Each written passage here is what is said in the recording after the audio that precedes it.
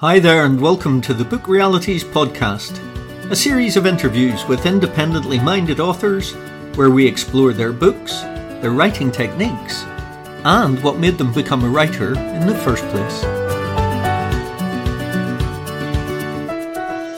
I'm your host, Ian Hooper, and as well as being an independent author, I also run the Book Reality Experience. Hi everybody and welcome to this, the latest in our author interviews, and this time round we'll be chatting to children's author Helene Smith.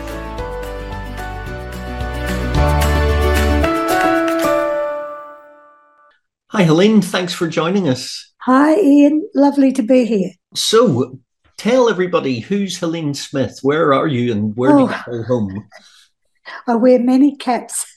I'm mother, grandmother and great-grandmother of tribe, and I enjoy my family and the beautiful area in which I live, near the river, near the Collie River in Australand. Excellent. And that's in the southwest of Western Australia, down south from Perth. Yes. So very close to Leschenault and very close to Leschenault Press. In fact, you're a stone's throw away from me. Yes, in beautiful bushland and river. It's lovely. And where did you call home? Where did you grow up? I grew up on a farm at Lynn Farm, and my playground was a swamp near our house. And everything in this book, I'm sure, comes from my childhood. I had a great imagination, and I imagined myself running away at the time World War II was on. So I had a plan one, and that was to run down and hide up in the banksia tree, and they would never find me there. So this was when you were a little girl and you were thinking that Australia might be invaded. Yes, that's right. And so that's where all this came from, I'm sure. Now, you say about this book, so the book that we're discussing in particular is Aberash, The Mysterious Land Down Under. Yeah. So for anybody that hasn't read the story, it's a mystery and it's an adventure, and it's centered around two twin kids, Laurie and Cade. Laurie and Cade. And they're at Bright Day High, and one of their teachers is jinxed by a wizard, and they have to go off and save her. Yes, and they are the real targets because of an old story. Oh, so brilliant. It's all intertwined. Now, this is designed for young adults, but adults can enjoy it as well. Oh, definitely. There are so many themes in this, and it's about all of us. Excellent. It's about our desires and our longing to connect, to know ourselves and to connect with others. And I think that's the crux of the whole thing. Brilliant. So Aberash isn't the first book that we've published for you, though, is it? You've brought out 4 previously. Yes. Do you have them there? I do. Leaping the Tingles, Dreamstone, Operation Clancy, and Children of Morwena.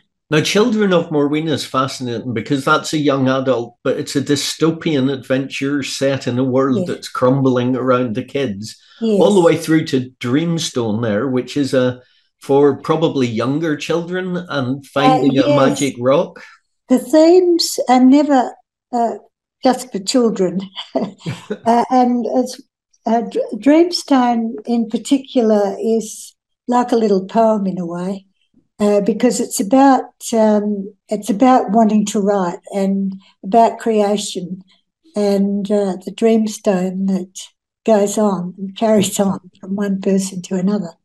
So it's about the dreams and the wish to write. So how long have you been writing for? For years, really. I began to write short fiction shortly after my mother died. She was quite a big influence on my life. She was a teacher, a bit of a character, and while other mothers sang when they were happy, my mother quoted poetry all day. Like as she was doing the housework, she'd quote poetry. and her words often play around in my head. But she died at a very young age, and we attended her little school.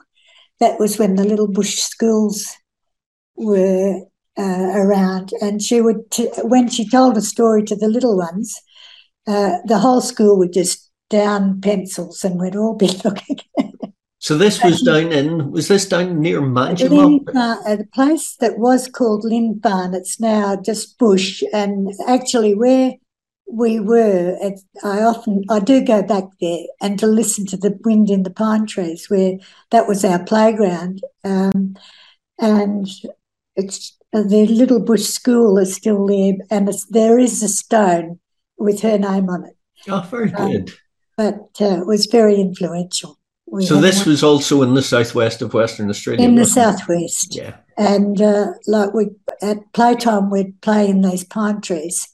And if my brother went to the top of the pine tree, I had to do it the next day. So it was just stunning, really. So after you'd left school, what did you take up as a career? I began nursing, but I did all sorts of jobs. I even picked tobacco in the school holidays, got covered, and that comes out very much in my book, Children on Moweena, the experience of working with tobacco and getting covered in this black filth because the nicotine's in the leaves. So this was actually picking tobacco leaves in the fields? In Manjimup, yes. Wow.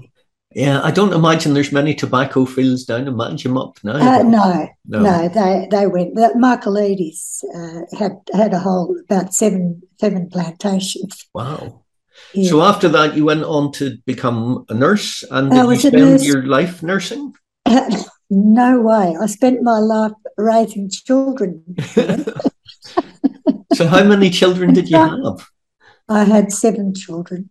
Wow. We lost a little girl halfway through, but he was 8 years old. So, yes, and I had the 2 boys at the end of 5 daughters. Oh, good grief. Yeah. Oh. And so how many grandchildren have they given you? 19 grandchildren, but the next generation are a little slower to produce. So there's only 5. So there's only 5 great-grandchildren so far. Yeah. That's still quite a number. So 8 children, 19 grandchildren, and 5 great-grandchildren. Yes. And do you have your offspring in your mind when you're writing your books? I think I do. And I also have my childhood friends, my brother John, who passed away a couple of years ago, because we and my younger sister Doreen, we did everything together. What else within Aberash has come directly out of your experience then? Well, I think it came subconsciously. I think a whole lot of it.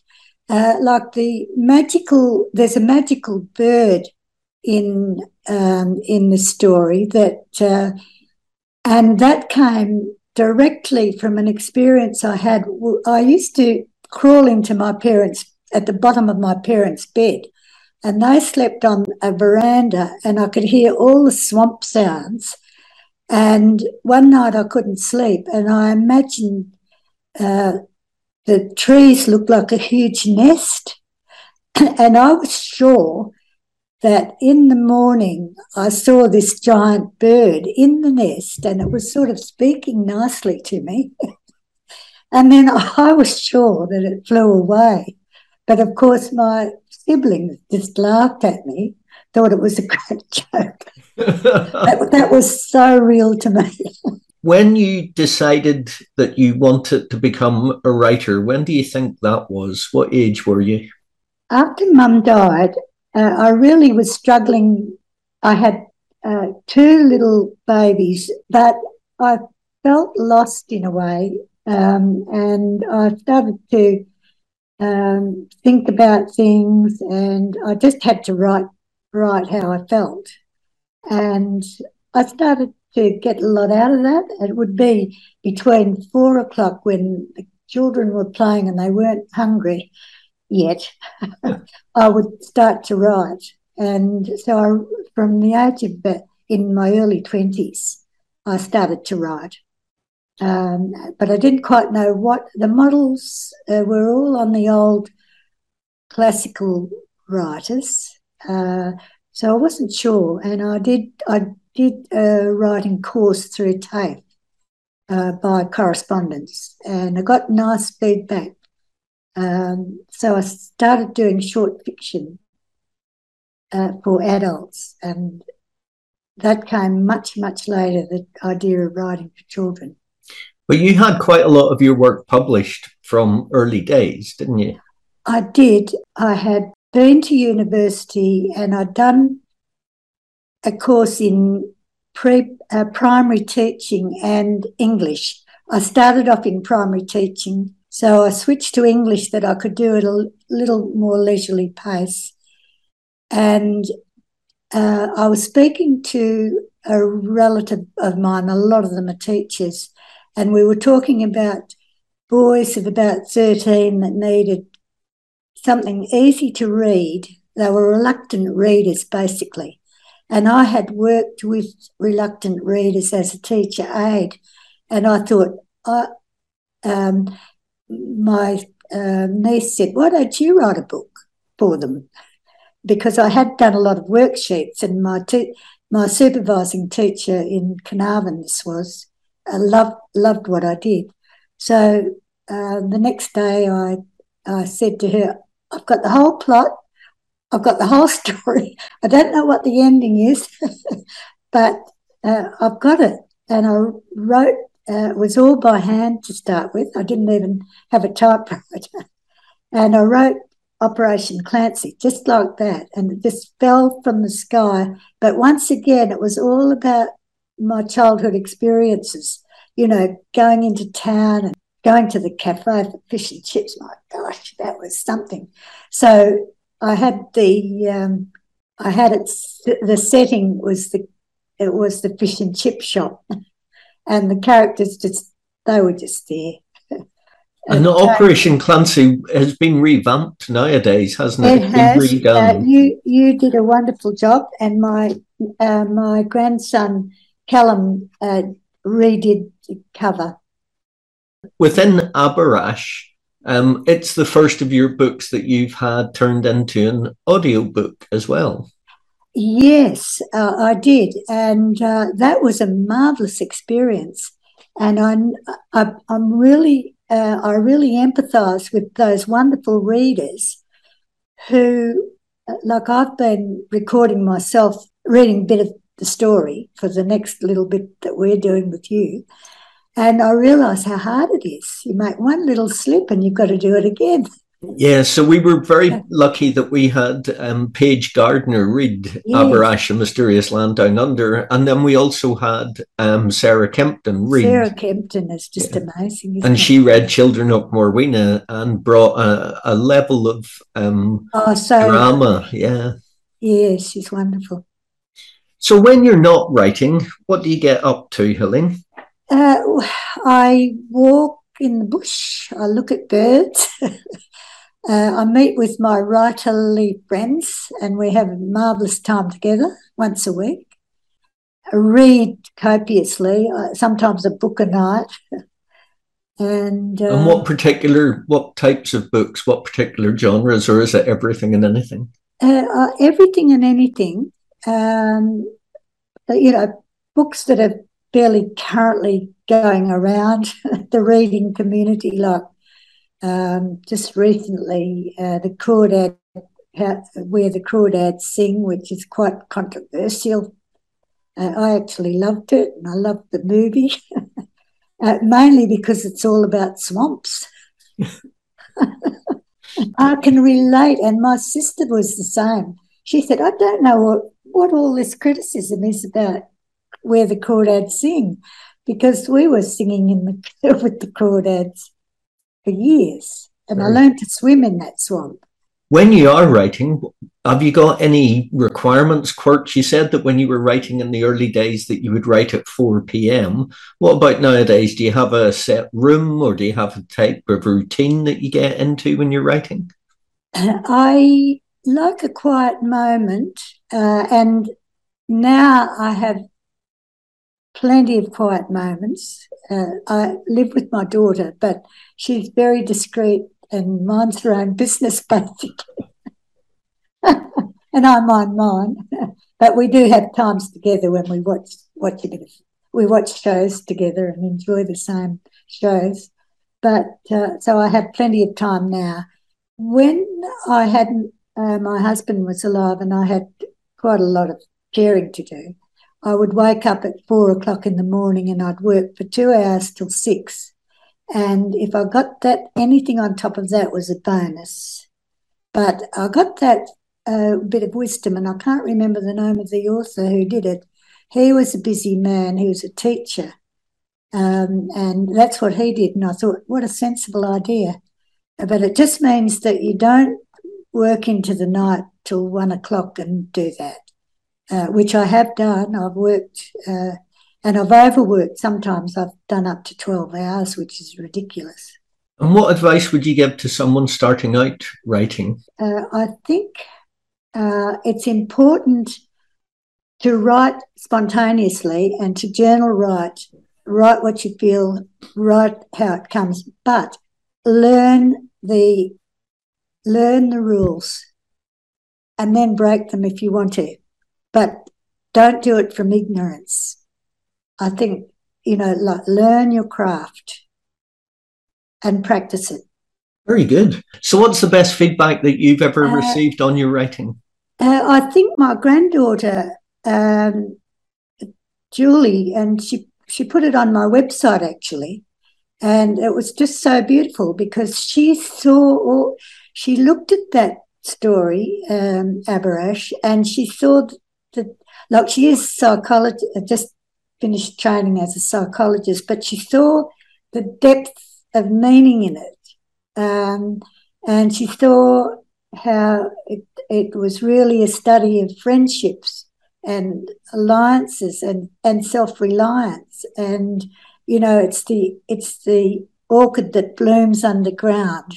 The rhythm of this story is symbolic of an endurance of people like the wife of the bad guy in this case, Mandel. She blooms underground. She remains true to herself throughout. And then, of course, she does rebel eventually, and she sees the truth of that she is a worthwhile person. And so I think that's quite an important part of the story. I actually went to a school where I witnessed a lot of cruelty, and I'd never sort of struck that at home, So this was when you were a little girl. You went to school. When the war ended, we were all we went to a little intimate school where, my mother told us stories, and we all, we were cousins, some of us, and we all cared deeply for each other. And we were all taken by bus to Manjimup, and there was this whole lot of, like, I went to the class was 70 children. It was huge classes, and there wasn't much teaching done, but there was discipline, and it was extremely harsh. And I didn't actually witness cruelty to myself, but I witnessed it happening to others, and I've actually dedicated the book to those individuals. Mm. Yeah, isn't it a good job that times have changed? Oh, for goodness sake, yes. Yes. And what's next for you in your writing journey? I have a great, I hope it's great, collection of short fiction and poetry. I'm not sure how poetry will sell. I'm not interested in selling really, but sharing. I'd like to share the short fiction and poetry. That is all very close to my heart and quite. So we'll see. Oh, good. Well, I look forward to receiving them. Hopefully, if you're going to send them through to us, that'll be good fun. I'd love to. Right. So we're going to end this. If you're game, 15 quick fire questions. Hey, what is your favourite book? I think Huckleberry Finn, because my mother read it to us. So when I was on the swamp in a made-up canoe, I was on the Mississippi. Excellent. And what's your least favourite book? Oh, that's a hard one. I usually don't finish reading if I don't like it. So if you don't like it, it just doesn't get finished? No, not always. Sometimes I'll labour through it. What excites and turns you on? Oh, so many things. I just look out at the trees, birds, people. Sometimes just watching people in the street. There's some little thing about them that'll appeal to me. And what turns you off? Oh, sterile environments, cold people. Summer or winter? Oh, I love both actually. But summer I can swim in the river, and summer I think. Okay. And on a completely free day to do anything you want, who do you spend it with? Oh, there are so many people I love spending with. I have a friend that I love walking with, family, babies. And you've got a fair few to choose from. There are lots to choose from. Mountains or oceans? Oceans by far. I'm scared of mountains, really. And what is your favourite movie? One that sticks in my mind, and it was the first movie I ever saw as a child, Gone with the Wind, because of the drama. What a classic. Yes. And if you only were allowed to listen to one song for the rest of your life, what would it be? Now I'm hopeless on knowing. There's one that just always makes me want to cry, and that's There's Got to Be a Morning After. Okay. And that brings me to tears every time I listen. Who makes you laugh the most? Oh, usually children make me laugh. My little granddaughter who comes in and, like this, oh, Gran, she'll have some little thing she wants to show me. Brilliant. Yeah. What smell do you love? I love the smell of lemons. And what smell do you hate? Drains. Other than being a writer, or indeed any of the professions that you've attempted, what would you like to try? I regret not becoming a teacher in many ways. I was associated with teaching, and I did teacher training. And sometimes I think, I would have loved to have taught. And what profession would you not like to do? People who take others up high mountains. Okay. What are they called? Sherpers and mountain trekkers. I wouldn't like to be a Not Sherpa. that. And if heaven exists, what do you want God to say when you get there? Welcome. Well, Helene, thank you ever so much for taking the time out to do today. That was fun, Ian. That's really kind of you. Thanks, Ian. That was good. Hey, thanks for listening to this latest episode of Book Realities, our Interviews with Authors series. Don't forget to subscribe to the podcast and turn your notifications on so that you never miss any content updates from us. If you liked this episode, leave us a rating or a review, as it really helps the podcast's visibility, as does passing the pod on to any writers or author friends that you may have who you know will be interested in it. And join our exclusive mailing list at www.bookreality.com. The next episode will be released this time next week, but until then, stay safe and well. All the best.